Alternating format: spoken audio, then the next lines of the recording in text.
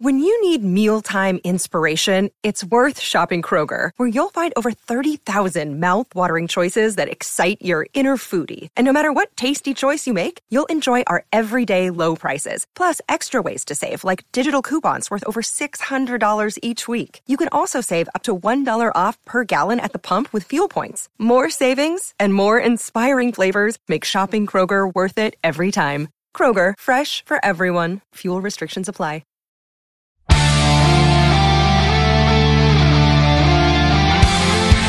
Welcome to Performance Anxiety. This week we welcome the guitarist for Bush, Chris Traynor, to the show. He gives us a little of his musical history with Orange 9mm, Helmet, and his 7 Degrees of Band of Susans. He tells me why at one point in his career he was over electricity and how his OCD got him into faux painting. After that, we get down to his almost 20-year connection with Gavin Rossdale and Bush. Chris gives updates on Bush, his work with Grey Days, and how he's been working with newer bands like Broken Love. Follow Bush at Bush, and follow Chris at CT3 Guitar. Follow us at Performance ANX, and let's get right into the show with Bush's Chris Traynor. Hey everybody, this is Chris Traynor from Bush, and you're listening to Performance Anxiety Podcast. Are you recording this? Should I put light? Just the audio. Okay, let me put it on a stand anyway. Cool. So, man, that's nice. You're doing a more professional job than I am on my end here. Oh, dude, I'm living on the internet. So, I have all these I actually finished my studio the day they kind of did the self-quarantine. Oh, really? Yeah, so I just finished it, which I feel super lucky about because... It's good timing. Yeah. Oh, man. So Mark Lonergan said to say hello. Oh, that's amazing. You interviewed him? No, he won't. He doesn't want to come on. But I've been friends with him on Facebook for like 10 years. Mark really, are we recording? Yeah, but I'm going to edit some of it, but we can talk about Mark. I don't think you have a problem with it. No, not at all. I was just, it's a good story. Mark really kind of helped me out so much. I learned how to play guitar by ear. Okay. And at one point in my life, I think it was in my late 20s, I was basically not getting certain gigs that I wanted to get because I didn't know music theory and I didn't know how to read music. And I had this weird thing. I think it was largely on myself. It was largely because of my ego. I didn't want to admit to anybody or some teacher that I didn't know certain things. And then if I try to take lessons from somebody, I always felt like there was this weird thing because I'm actually a good guitar player, but I didn't even know the notes at one time. That might have been when I was working with Mark.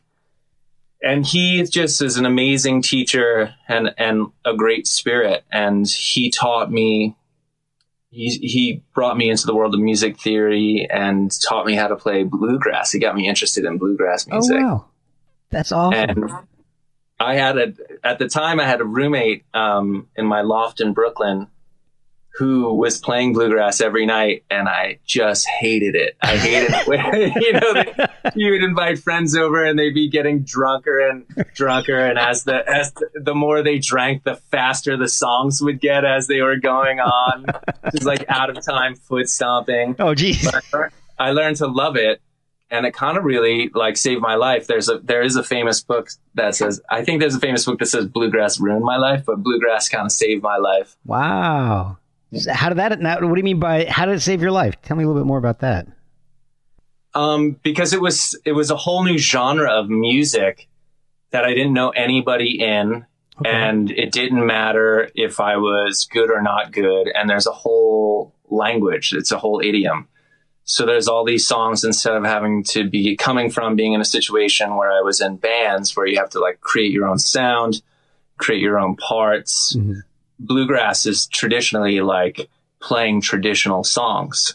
Right, so it was here's all this music ahead of me, that I can like learn and play and then pick up a guitar and go play with other people. And for a while I was living in New York City and I was buying and selling acoustic guitars in between tour to like make a living and pay my rent. And cool. Every time I would go into a guitar store, they would try to get me to play an electric guitar. And I was like, I'm not touching electric guitars anymore. Oh, wow. I mean, part of it felt like true to me. And the other part of it, I was just doing to be shocking to people, telling people that I was over electricity and stuff. Just freaking them out. Oh, man. So who you listen to? Who are your bluegrass influences? What did you like? Clarence White. Do you know Clarence White? Oh, yeah. Absolutely. I mean, the amazing, one of the things that amazes me about Clarence White is he's just this shredding lead player. And then the band that he was in, Kentucky Colonels, I don't even know if they ever let him take a lead on any of those records. It was only live stuff. And there's this record, what is it, 22, or it's some number of guitar instrumentals. And it's him playing over a recording of himself. It's just him playing with himself. Oh, wow. Like just traditional tunes. And it's mind blowing to me that somebody was that good and that shredding at lead country guitar. And really not that many people know about it. Yeah. Or know about him. Yeah. My dad was a huge bluegrass fan when I was growing up. So I grew up listening to the Seldom Seen constantly. And, I'm a huge Seldom Seen fan. I grew up listening to the Live at the Cellar Door album on repeat from my dad. So that's amazing. Oh, it's great. And you know, when he got into it, we were living in Haymarket, Virginia. So we weren't too far from where they were playing a lot. So they played the Birchmere and the Cellar Door in Alexandria. So my dad would go and see him, and then he'd come home with a bunch of albums and he'd just play them. And so they're my big bluegrass pleasure, I guess, guilty pleasure. So I love John Duffy's voice was amazing. Mike Aldridge, John Starling, they're just incredible players. I think one of them, either Aldridge or Starling, was like a neurosurgeon or something. They all had day jobs and they were all like these incredibly intelligent guys. One was like a lawyer and a surgeon. And it was just an unreal story. I think Bill Monroe, I might be getting this wrong, but I do think that Bill Monroe wanted everyone that played in his band to kind of work in the fields in between stuff to kind of like have that vibe. Wow. And also I find it interesting as I've moved out here and started being around, interacting with a lot more professional guitar players, that a lot of people that are shredding guitar players in the rock world started out as a bluegrass player. Justin, that plays with Pink, who's a good friend of mine. He started out playing bluegrass. He's from Virginia. Wow. Yeah, there's a ton of people that are. Andy Wood, who is like a shredding modern guitar player, but he started out as a bluegrass mandolin guitar player. I think it makes sense because they play so fast. You know, it helps. Yeah. I mean, I would imagine it helps your dexterity. So I'm like you started off, I'm a self-taught guitarist, but I'm a very bad self-taught guitarist. I just like to make a whole ton of noise. So I buy pedals and all just to make noise. So yeah. That's amazing. Well, I think if everybody's honest with themselves, nobody's really good at guitar. There are a few people that were masters, and then a pedal is like a kind of staycation, right? From like practicing or taking a lesson. I 100% agree with that. I just got, in fact, it's funny because I had Zachary Vex on from ZVEX Effects, and he's like, "Oh yeah, just let me know what you want, and you know, I'll work you a good deal because you're having me on the podcast." So I told him I want this pedal called the Machine. I've wanted it for 10, 12 years, ever since I saw a demo of it somewhere on YouTube. And it's this crazy distortion box. What it does, and you probably know this, how this works better than I do, but on a fuzz pedal, the fuzz actually works on the sine wave at the top and the bottom of the wave. So in the middle, your speaker is just kind of coasting. There isn't really any distortion. It's not actually distorting anything. And on a tube amp, it gives the amp a millisecond or two to cool off and rest. And that's kind of how Zach described how fuzz pedals work. He said what the machine does is it takes that sine wave and it kind of creates a fuzz tone in the middle. And so you get these really weird fuzz sound. I can't even describe it. You have to watch the demos on YouTube. It just makes this really crazy sound. And he said it sounds terrible, but it sounds a lot different. And I love the way it sounded. So I'm like, I want one of those. He said, all right, I'll work it for a good deal. I've got one that we used on some videos and some demos and all. I'll sell you that one. So I got it the other day, and I've just been making a racket since. My wife hates it. My kids are just kind of scared of it. But it's a lot of fun to mess around with. Jesse Davey, who does King Tone guitars, and he does a lot of he's done a bunch of the most recent Bush videos. He also makes pedals. Oh, wow. And he wanted to make he makes some really great pedals. He makes a pedal called a Dualist, which is 2 distortion pedals in one. Oh, cool. And he always wanted to make a pedal with me, and I said we should make a pedal called like the Bad Roommate that just does all sorts of random distortions. That's awesome. That would be great. That's the kind of stuff that I love. There's stuff where weird noises just come out of nowhere. Like, this is great. I love it. I think Bad Roommate's a great name for a distortion pedal. That's a fantastic. It's perfect for a unpredictable pedal. Totally. So, Mark also told me, besides being just a first-class guitarist and a great guy, that you also you're the only person that he knows that's ever gone to school on a lacrosse scholarship. So I told him I'd have to bring that up. It's true. That was my, I gave up music to play lacrosse very briefly. Yeah. Man, I don't think, I went to school in Rochester at RIT, Rochester Institute of Technology, and there was no football. I don't even think there may have been baseball, but there was soccer, hockey, rugby, and lacrosse. And those are like the 4 sports that the school had, because it was all photographers and computer geeks and everything. And I still don't know, with only those 4 options for sports scholarships, I still didn't know anybody on a lacrosse scholarship. They say it's one of the only true American sports. I've heard, I've definitely heard that. It's a blast. I've seen some matches, and it's a blast to watch. It was fun to play. I mean, I still sometimes, when I'm like either on the bus on tour or in a hotel room, I don't have a television at my house. Okay. So, and I'm just not into the vibe of television.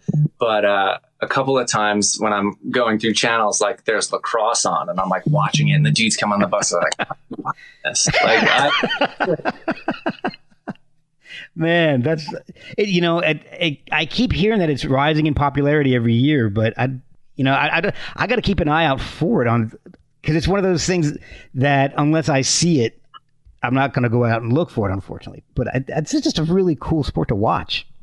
Yeah, it was fun. It's not for everybody. No, but I'm just getting into regular hockey at this point now too. So they kind of somewhat mesh a little bit. I'll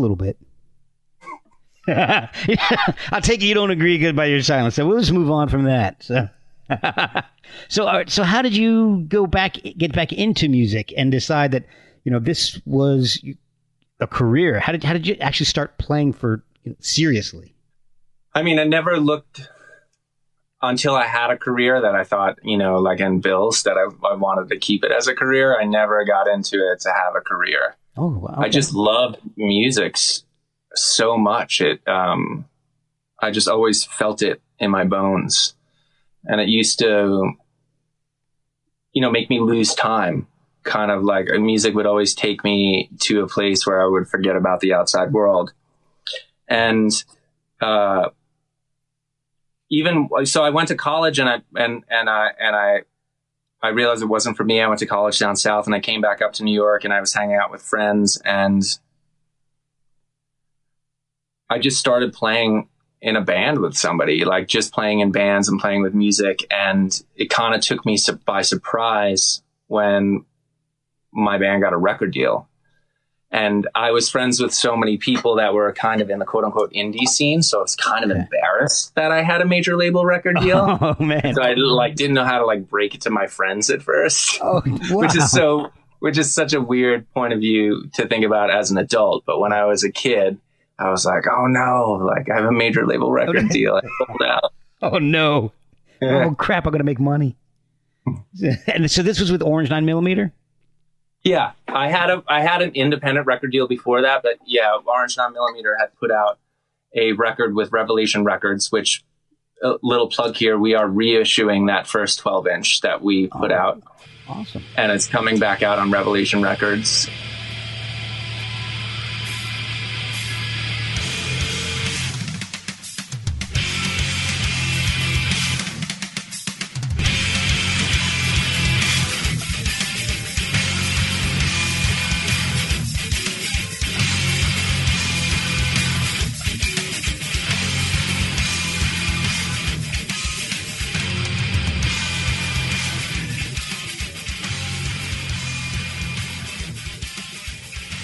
And before that record had even come out, there was so much hype and excitement about the band in New York City that we were being courted by major labels. I remember seeing some of the albums coming out. Especially, I remember the one with the helmet. That's the helmet album cover. That's the big one that I remember seeing all over the place because I spent most of my musically formative years in New Jersey. So that was all over the place. We were we found that helmet when we came out to Los Angeles. We were all from New York, and we came out to Los Angeles to record that first record with Dave Jordan. And on a weekend, somebody had suggested to us that we work with that poster maker, Taz. Do you remember he did a lot of posters for Lollapalooza? They were the kind of cartoonish posters. Yeah. If you saw the imagery, you'd see it. And we loved that stuff, but we didn't want to copy what everybody else had been doing. And both Chaka and I were really into graphic design. So we thought, and the guy that made that posters, I don't know if he wants to be outed as who he was, but had a very mainstream career in doing photography for Vidal Sassoon and HBO. Oh, wow. So he was an excellent graphic photographer. So we bought that helmet and made a very, white, plain, stark white cover with that orange helmet. And he did that for us. And on the inside of that record, interestingly, before it became repopularized, we found a picture of a hot rod that Ed Big Daddy Roth had done. Oh, man, yeah. And so on the inside cover, we had that, and we picked it out. And the artist, his name is Jim Evans. I'm sure he wouldn't care. No, exactly. At this point, no. He still does a lot of really beautiful artwork. You should check him out on Instagram. And he said, I don't know if you guys are going to be able to use this because Ed Roth doesn't let people use it. So he called us up and he said, send us your lyrics and we'll read what you guys are talking about and we'll get back to you. So he liked the lyrics of the record and he let us use the imagery. Oh, that's awesome.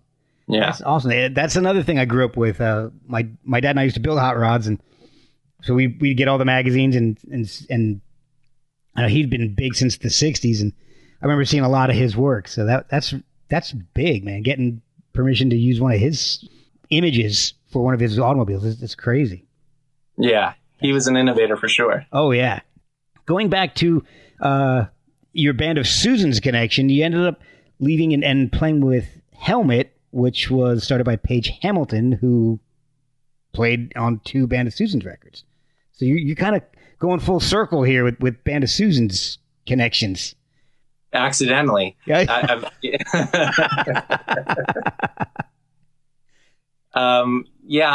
had done the last Orange 9mm LP that we did with a producer named Dave Sardi.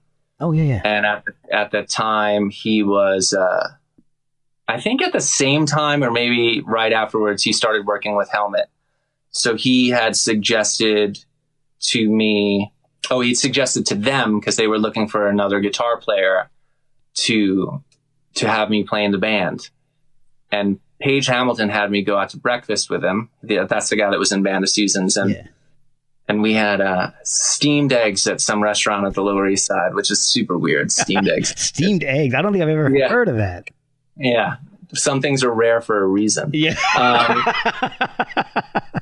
And he said, I like you. And, you know, Dave says you can play. I know you can play. So go try out with the other two dudes. And if they like you, you can be in the band. Oh, wow. So he wasn't even going to be there when you tried out.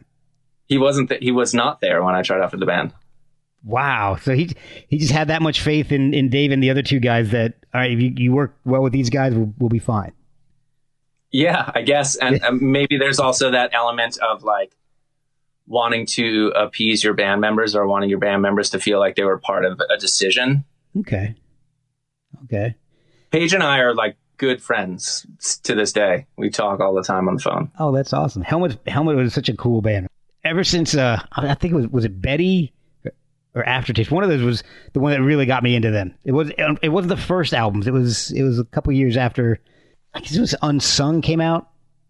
Unsung was the second full length record. Maybe I think that's what it was. That's one of the, that's the one that they really started to hit and become a little more popular. And was it the song was Meantime, or was the album Meantime, or song Meantime? In the Meantime, I think was the name of that record, and Unsung was the big song on that. Okay, they're both. To me, they were both. When I heard that record, it blew my mind. Actually, I heard Strap It On, which is the Amphetamine Reptile. That's the first long playing record that they don't have records anymore. But that was the first LP that they did. And I remember I think I was in ninth grade, and somebody was playing a bunch of records, and they put on that record, and it blew my mind. Yeah. Because I thought, like, this is like Soundgarden, but like way meaner. Yeah. That's a perfect description of it. So were you playing guitar or bass with Helmet? Live when I was in the band in the 90s, and actually the entire time with the exception of one show, I played guitar for them. And I ended up towards in the noughts, the early 2000s, I played bass on a few of those records as well. Okay. Even when I was not touring with the band, I played bass on a couple of records. Oh, okay. And so you were with Helmet for several years. How did that transition into working with Bush? Dave Sardy again. Oh, man.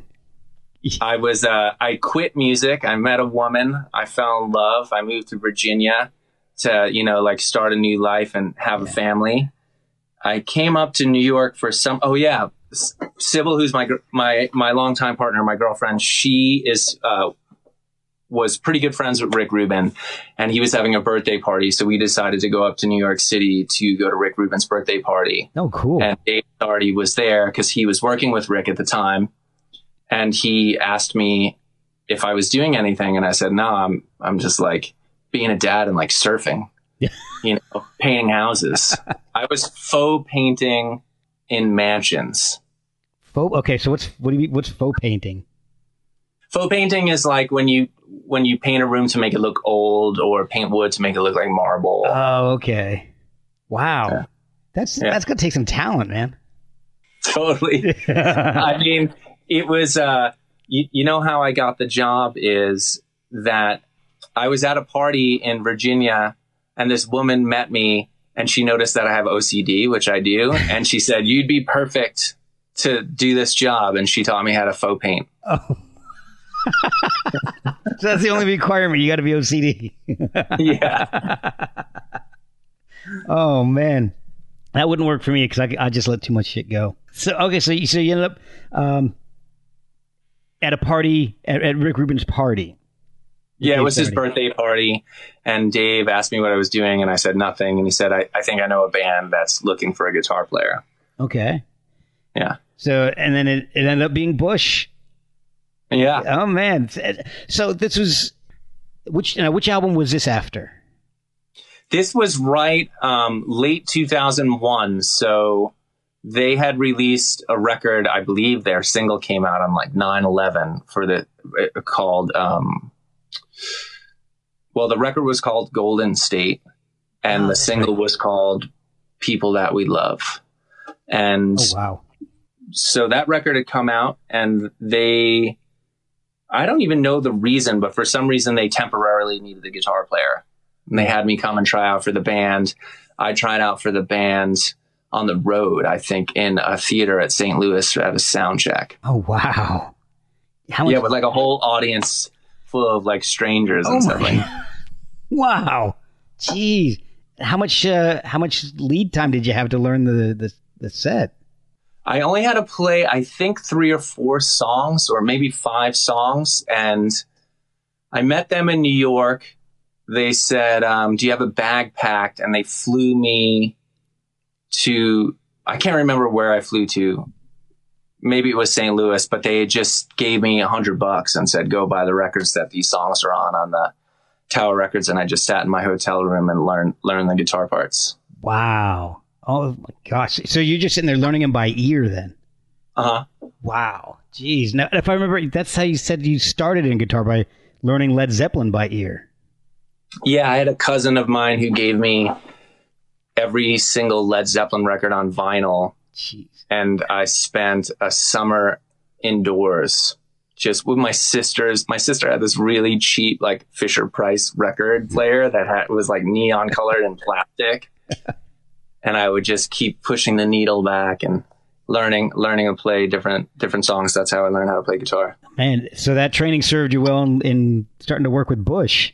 Yeah. I mean, I think it's, everyone has a different process, but I was just, when I was younger, a toddler, my parents took me to the early Suzuki programs in New York City. So I learned how to play instruments by ear. Wow. And if you have that kind of education as a kid, it makes it pretty easy to pick things up as an adult. Okay, that makes a lot of sense. So did you start off on violin then with the Suzuki? That's what they said they did. I don't remember it all that well. I remember being on a carpet with records and there being a violin, but I cannot play violin. Like, I could maybe fake a little bit of it, but I can't play violin to save my life right now. Okay, but learning by ear has definitely helped you out in your career then, for sure. So, 100%. How did you find out you got the gig touring with Bush? Did they just say, all right, meet us out in this city and then we'll fly you there? Wow, it's so cloudy. But what I think happened is that they accepted me. They said, oh, you got the gig or something like that. I don't know. It's not like some movie moment where it's like, yeah, you got the gig. Like that Donnie Wahlberg Rockstar movie or whatever. Yeah. It wasn't like that. But interestingly, I'll tie this in. So after I knew I got the gig, they flew me to London to do rehearsals. Okay. With the band, and I did rehearsals with just Dave and Robin, and Gavin wasn't there for like what felt like the first week, but who knows how long it was. Oh man. And on my way back home, they flew me first class home, and I'd never flown first class before in my life. Oh, nice. And the movie on the plane was that Donnie Wahlberg Rockstar movie. Oh my gosh. It was so weird. That is awesome. Man, so you've been in the band now longer than some of the original members. Yeah, I've been 19 years. Jeez, man, that's crazy. But now that you had a bit of a gap because the group kind of disbanded for a few years, but you still kept working with Gavin. So I mean, he must have liked what you were doing, because you guys started another band called Institute in between Bush's Golden State and their Return album. Was it 20? I think it was 2010. Yeah. Okay. See, so there was quite a gap there, but you guys, you worked on Gavin's solo album, and you did it. You guys had a band together called Institute. How was it working did it seem different with each different project you were working on with Gavin? Gavin and I have like a real connection, and we change and we accept each other's change and like the direction that they're going in. Gavin one time said one of the qualities he liked most about me was that I was malleable. And so I think every single thing we've done and every record that we've done, even under the Bush banner, has been from a different approach, and right down to every single song. Like I want it, as far as I'm concerned, like Bush is his voice and he's the engine that drives it. You know, you could have that same band with another singer and it would be great, but it wouldn't be the same. It would be I agree Bush. completely. He's got a very unique sound and very unique style. Totally. And so for me, I'm not always this clear about it, but my goal really is to help him with his vision, because it's really his music. So there are some songs that I'm a large part of, and there's some songs that I'm a smaller part of. I think that, you know, I may contribute more than other members of the band, but maybe that's me feeling good about myself. I don't know. Everyone is different, you know, and so we've rolled together for such a long time through a lot of difficult personal and also like good times and difficult musical and also really good musical times. So we're pretty open-minded with each other, and we're pretty caring about each other's feelings and dreams. So we work well together. There's a real chemistry there. And even if we rarely have gotten into it at all over the nearly 20 years, but even if we do, once we step on that stage, we start laughing at each other in the middle of the show. It's like weird. Like I can't be mad at him for any length of time. That's awesome. Institute, was that more of a collaborative thing then than Bush? Like you said, you know, Bush is definitely more of his vehicle. Was Institute more of a collaborative affair with you and him and the rest of the band?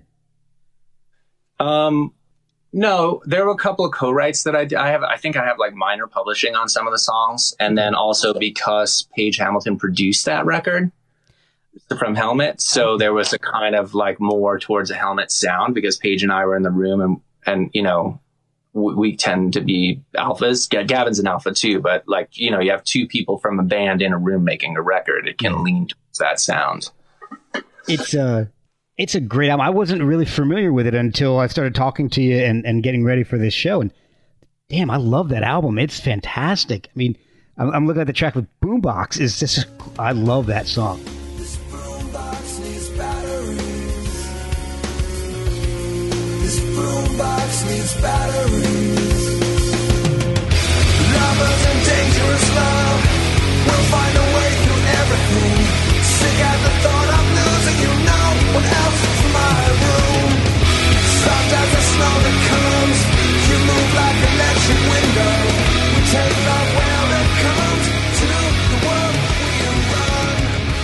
She can't seem to find her feet. She can't seem to find a way up. We loved it too. We loved that whole record. We were surprised that it didn't do better. We were even opening for U2 in arenas when that record came out. I saw that. How was that experience? I mean, that's got to be pretty crazy. That's a pretty damn good band to open up for. Yeah. Well, I never met those guys. Well, yeah, I guess they got they got a lot on their plates at that point. I don't know. I'm not judging them. I'm just saying, you know, it was, I remember very little about it. I remember playing a couple of shows, and other than that, I don't remember much from it. Not because I was wasted. I just, you know, don't remember much from it. Yeah, I mean, I can imagine stuff like that going by like in a blur. Yeah, for sure. When you're on tour, it's all about the show. Yeah. And the shows, when they're great, you're in the moment. So you're not thinking about anything. I find the moment that I start thinking about anything during a show is when I'm bound to make a mistake. I just had somebody else on that said that the same thing. They feel like they were kind of almost out of body watching themselves play a piano part. It's a kind of a funny story. The guy was touring as a tour basis for Our Lady Peace, and they kind of sprung on him that he'd have to play the keyboard parts too. So he had 4 days to learn the keyboard parts for their sets, and he didn't have a keyboard, so he had to make it out of paper towels and a paper towel holder. And so he said the first like 4 shows he's sitting there playing, and he's kind of like this outer body experience. He gets through it, and he's like, "This is fantastic."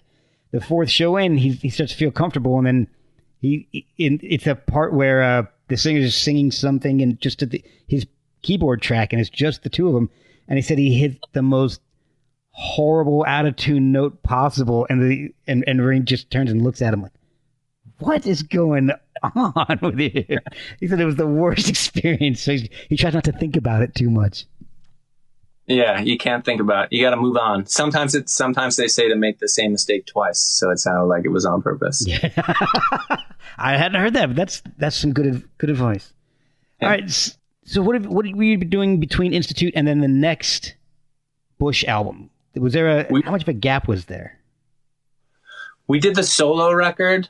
I was also doing some touring with Helmet. I did Helmet Size Matters, and that band was a really good.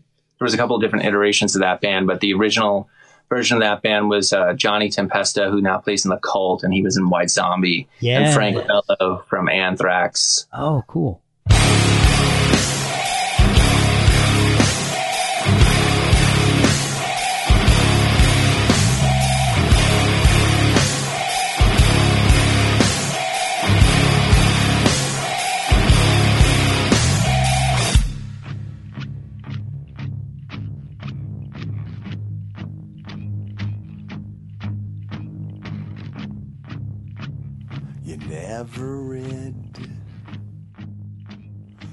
That was a super solid band. And then we did the solo record for Gav. Oh, okay. So that came out after Institute then. Okay. Yeah. And that was, that song that came out on that record, Love Remains the Same, was a huge success. Yeah. So it was interesting, but it was funny. We still play that song, and people are like, don't realize that that's Gavin. It's so interesting because he has such a recognizable voice, but we had a hard time like connecting it to all the other great music that he had made. I love that record. That's where I met Bob Rock. Cool. There's a lot of great players on there. Josh Freese, who's one of the best drummers in rock. Yes. Jamie, my friend Jamie, who played keyboards on that record, and he lives down the block from me. And it was an amazing experience. And Bob has become a good friend of mine. So that was great. That's awesome. Bob came on the show like a year and a half ago. So I loved him. He was awesome. He's a great dude. I think you're born like in a way, like he's so zen about stuff. Yes. And I think you're kind of born that way, where I'm like edgy. I think you're like born like earthy and angry and edgy, or you're born zen, and you can kind of taper off the edges of it either way. But, we work with what we're given, Yeah, exactly. And sometimes it takes the two different types and you can make some incredible things together. Yeah, I love making records with Bob. He's the best. He was such a nice guy. I was actually kind of surprised he agreed to come on the show. So I got lucky. I one of my first guests ever on the podcast was a singer named Che Ami Dorval. And afterwards, she sings with Devin Townsend a lot. And afterwards, it's like, hey, if you know anybody else who'd be interested to come on the show, she's like, oh, you got to talk with Bob Rock. I'm like, yeah, sure. So she's like, okay, you got to contact this lady and tell her I sent you. And after a couple of weeks, she's like, yeah, Bob said he's cool with that. Just let's set up a date and we'll get him squared away. Okay. So we ended up talking for like 2 hours or so, and it was really amazing. Just learning about the bands he was in, Rock and Hide, and then how he got into engineering and producing, and he's just such a great guy. Yeah, he's awesome. And he's a really cool guitar player too. A couple of times when we were recording, we played at the same time. Yeah. Which people, you do a situation where you're either playing with a band live in the room, which is rare, but Bob does like to record that way, or you're in the control room tracking by yourself. But one time, Bob and I just set up in the control room. We were both playing like rhythm guitar together, looking at each other. And I was like, this is so cool. People don't do this anymore. Oh man, that's awesome. Now, okay. So now I have a question for you about touring with Bush, because like I said earlier, you've been in the band for a long time now. But there are 4 albums that you weren't a part of, but I'm sure you've got to be playing those during shows. Does it ever feel weird to be playing somebody else's stuff, especially off that first album that was such a monster for him? At first, for sure. Yeah. but not now. An interesting thing happens in performance. Like, of course, you learn the songs, and every year before I go on tour, I listen back to those songs, even though I know them really well. Like, I could probably like pick up a guitar and walk on stage and play those songs right now, even though we've been in quarantine for however long, 2 months or whatever. Yeah. But what happens with performance, especially like rock bands performances, you do things and like the audience like goes crazy. And then, you know, you're like, that was a crazy moment. That was so cool. That was a cool moment. So you're like, let's do then those kind of. So after a while, you know, the version of Come Down that we play, although there are certain sections of it that are quite true, remarkably true to the record, there are parts that are not on the record. Okay. So you have to take ownership in some way of what you're doing in order to have it be authentic. And I think that's super important for the fans. So that brings me to the next question I had about your time with Bush. And you mentioned it a little bit live, in the live aspect. You can make songs your own. You have input into personalizing their older material, personalizing it to your style. Is there much of that when there's a new Bush album being made? Do you get a lot of input into the sound of your guitars and the guitar parts for the songs? It really depends on the song. Okay. It depends on what's needed. I mean, I have a strong personality, so I could have an opinion on every aspect of the song and the recording process. And sometimes I do, and sometimes that's positive and sometimes that's negative. You know, sometimes I may be overbearing, but I do try to do only what's needed if I can. And so it depends. Certain records, for instance, the Man on the Run record, I did most of those guitar parts in Gavin's house as demos, my guitar parts. And they were all kind of sound design parts, sounds that I had created with my Fractal Axe effects. And when the producer heard it, he said, I don't think that we can beat this. Like, there's such a vibe to it.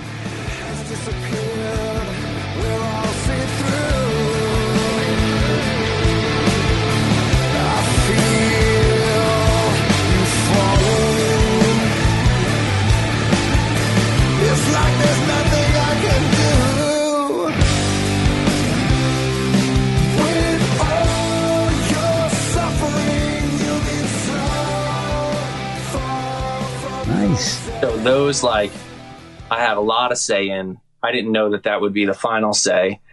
And then there are different situations where you work with people. Like when we worked with Bob, I learned a lot by going through the process of what he had to offer and what he said and how he recorded guitars. So I think every time you work with a producer, you know, the great producers open up space and like teach you and involve you, and the more novel producers maybe kind of have a singular process that they do, and it's harder to find your voice in it, if any. Okay. But for instance, this latest Bush song, Flowers on a Grave, which just came out and doing really well at radio and seems to be resonating with people. We did that. We did two of the last songs in this record with a producer named Eric Ron, who's a really great guy. Mm-hmm. We've become friends. We kind of did that song with him with the whole band in his small studio. And that was a great process. You know, that was a fun, quick process where stuff was just out. Somebody instant messaged me on Instagram the other day and asked me, I'm going to do a lesson about Flowers on the Grave. Do you know what effects you use? And I was like, no, I don't even remember, because there were just like things on the floor in Eric's studio and we were plugging in. We were like, is that cool? And we're like, yeah, that's cool. Let's record it. So it happened so quick. That's my favorite kind of vibe, where it's collaborative and it's fun and nobody's kind of stepping on each other and it's just got a flow. That's really cool. I love hearing that, especially when a band is as established as Bush is. It's, you know, it's not a formula So I like you guys are still willing to experiment and try new things to make a great sounding song, which Flowers on a Grave is a great song. I've really, really digging that song. Oh, thanks, man. So there's a new Bush album coming out fairly soon? They say July, and I think that's true, but who knows? The future is promised to no one. Exactly. Especially right now. Yeah. So I have a couple more questions for you, because I had Sean Dowdell on from Grey Days, and he mentioned that you had contributed to some tracks on that album. And that album is, for anybody who hasn't heard that episode, that's Chester Bennington's first band before Linkin Park. And they've redone all the music, and they're releasing the album, and it sounds incredible. But they're using Chester's original vocals from the original recordings back in the early 90s, I guess, early to mid 90s. What was your part in that? How do you know those guys, and what were you doing for the album? I didn't know any of those guys. Renee Mata, who's been a friend of mine for a while, who's a mover and the shaker in the music business, to say the least, connected me with Sean and asked if I wanted to play on this record.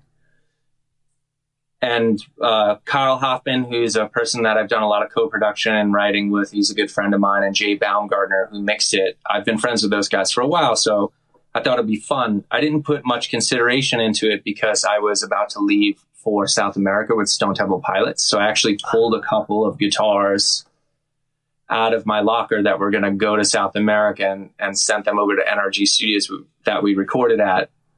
And I listened to the song. The song was great. I mean, Chester's vocals are just so unbelievable. Oh, yeah. The fact that somebody at that age was singing like that and saying like that, saying these words and these lyrics that sound fresh and powerful today. Yeah. It's a huge statement about his place in the history of music. And I went in there and I played, and Sean and I really hit it off. I felt like Sean is like a dude that not only I would be friends with in high school, but like we would have been in a band together in high school. Well, he was incredibly nice when I spoke with him. So what songs did your parts end up appearing on? I played guitar on Soul Song. Ooh, that's the one his son sings on, correct? Yeah. Yeah. Wow, that's the last track on the album. That's such an incredible album, an incredible song. Yeah, I think that's the latest single. I co-produced with those guys What's in the Eye, which is the first song that was released.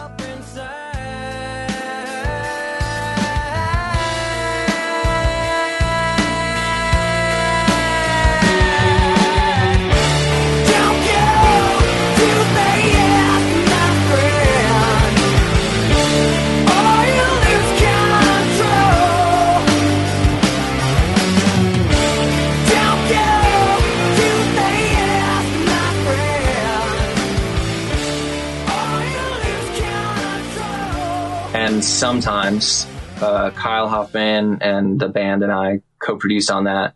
And then I also worked on a song called Just Like Heroin, which is my personal favorite song on the record. That's a great song. It's really a fantastic album. I was really, and when I had them on, I compared some of the originals to the new release, and man, it's like night and day on a lot of them. There's some that are almost identical. There's a couple, but the new material, the way they redid everything, it's incredible. I absolutely love it. Everyone that was involved in it was constantly reminding ourselves that we were doing it for Chester. Yeah. It was a labor of love, and it was huge. You know, Sean did a lot of heavy lifting, a lot of heavy emotional lifting, and a lot of organization and financial lifting to get it to where it was. And when Renee came in, Renee was like really just involved more people and took it to another level. It's also interesting because Tom Wally is executive producer on that record as well. And he cares so much. He's a legend in the music business, and he cares so much about this record. And it's rare to be part of something where every single person from the beginning to the end just is living and breathing that record. They just want the world to hear it. Yeah. Not to say that great records can't be made in other ways. It's just rare in these days where everybody just wants it and they want it for the right reasons. Yeah. And it shows. It definitely shows in how it sounds. It's a weird expression. What have you been doing since the lockdown? You've been doing a little production work and working with some newer bands like Broken Love? Yeah, I'm working with those guys again, but I co-wrote a song with them last year that Justin, who is the main dude in Broken Love and the singer, totally shredding guitar player and even better singer. It's kind of weird to be in the studio with somebody that's a way better guitar player than you. We co-wrote a song together called Shot Down.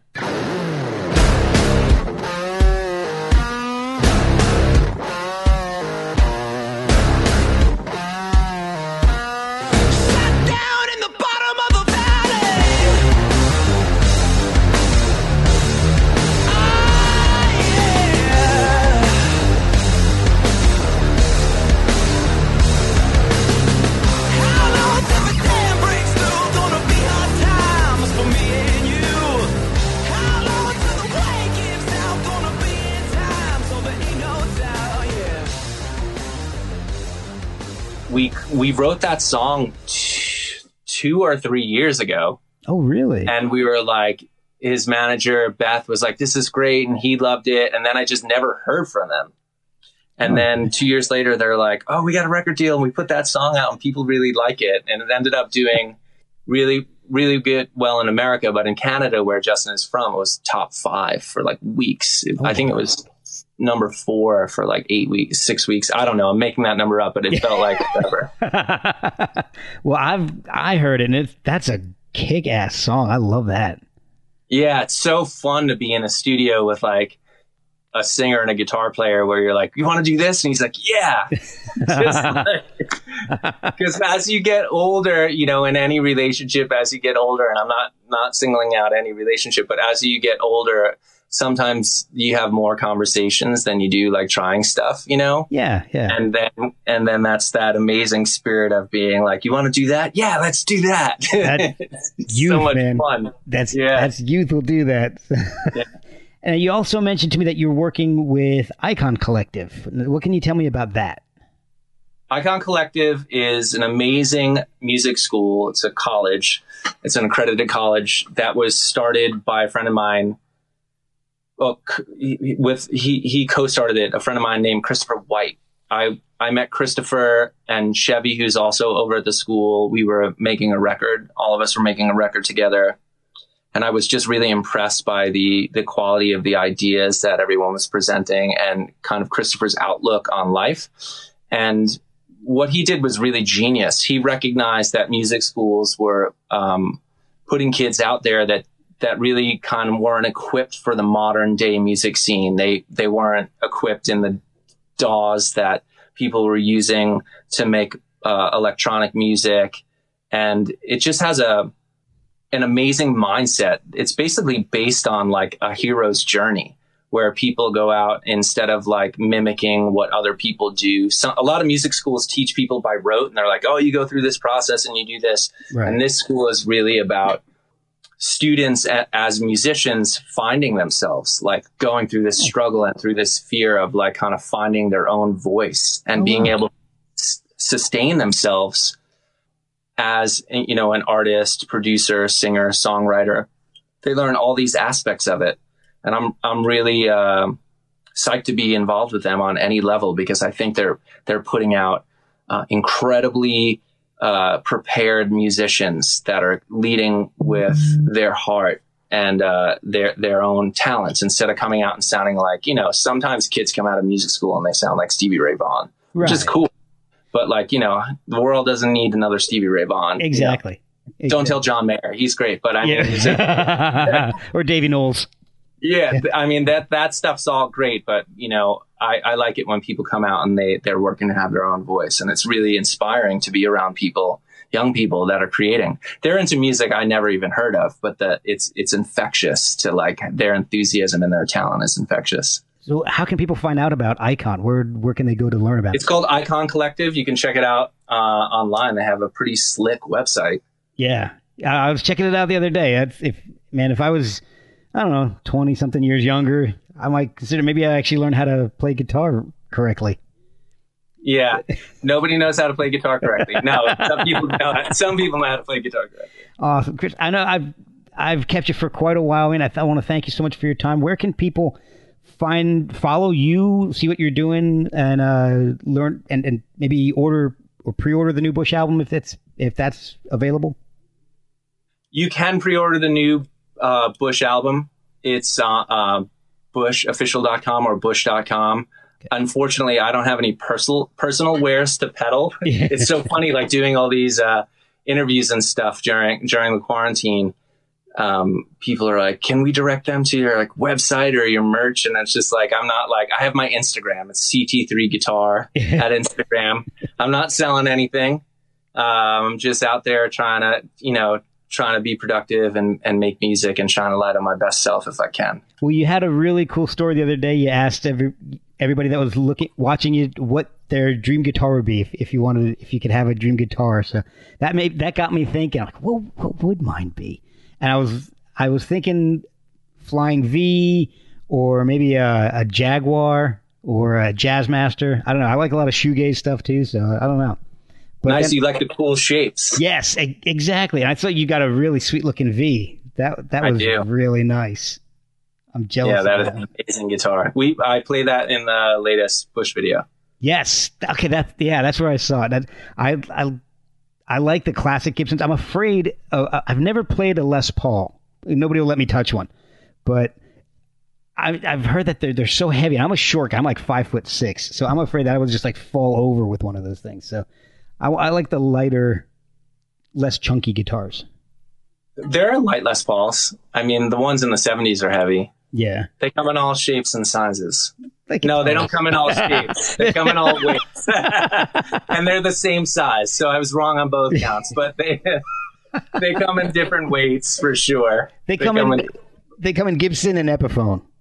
Yeah. I posted that because I think it's important right now to focus on the positives and kind of have a personal dream for yourself that's not so abstract. Yeah. That can help kind of get us all through. It's better for all of us if we are focusing on the positives. I'm not saying that I do that all the time or I'm this like Zen person or I'm a perfect person.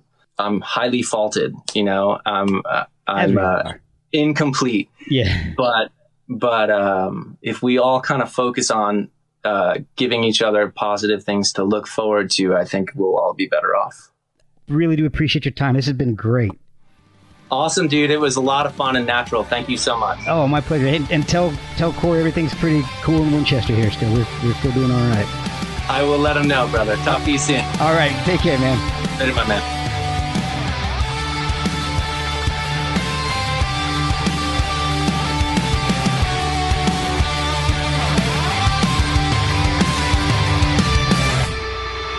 Sadness is the emptiness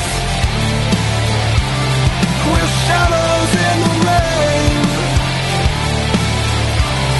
She covered me in loneliness like flowers on a grave.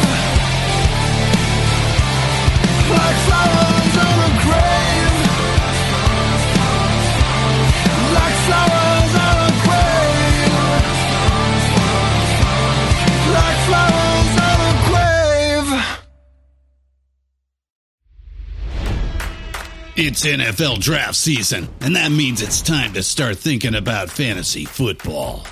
FantasyPoints.com features industry-leading experts and prognosticators using proprietary hand-charted data to help you score more fantasy points. FantasyPoints.com is the place to go for whatever kind of fantasy football you play. Whether you play fantasy football, daily fantasy sports, or do a little bit of everything, Fantasy Points has the meticulously researched content to guide you to victory.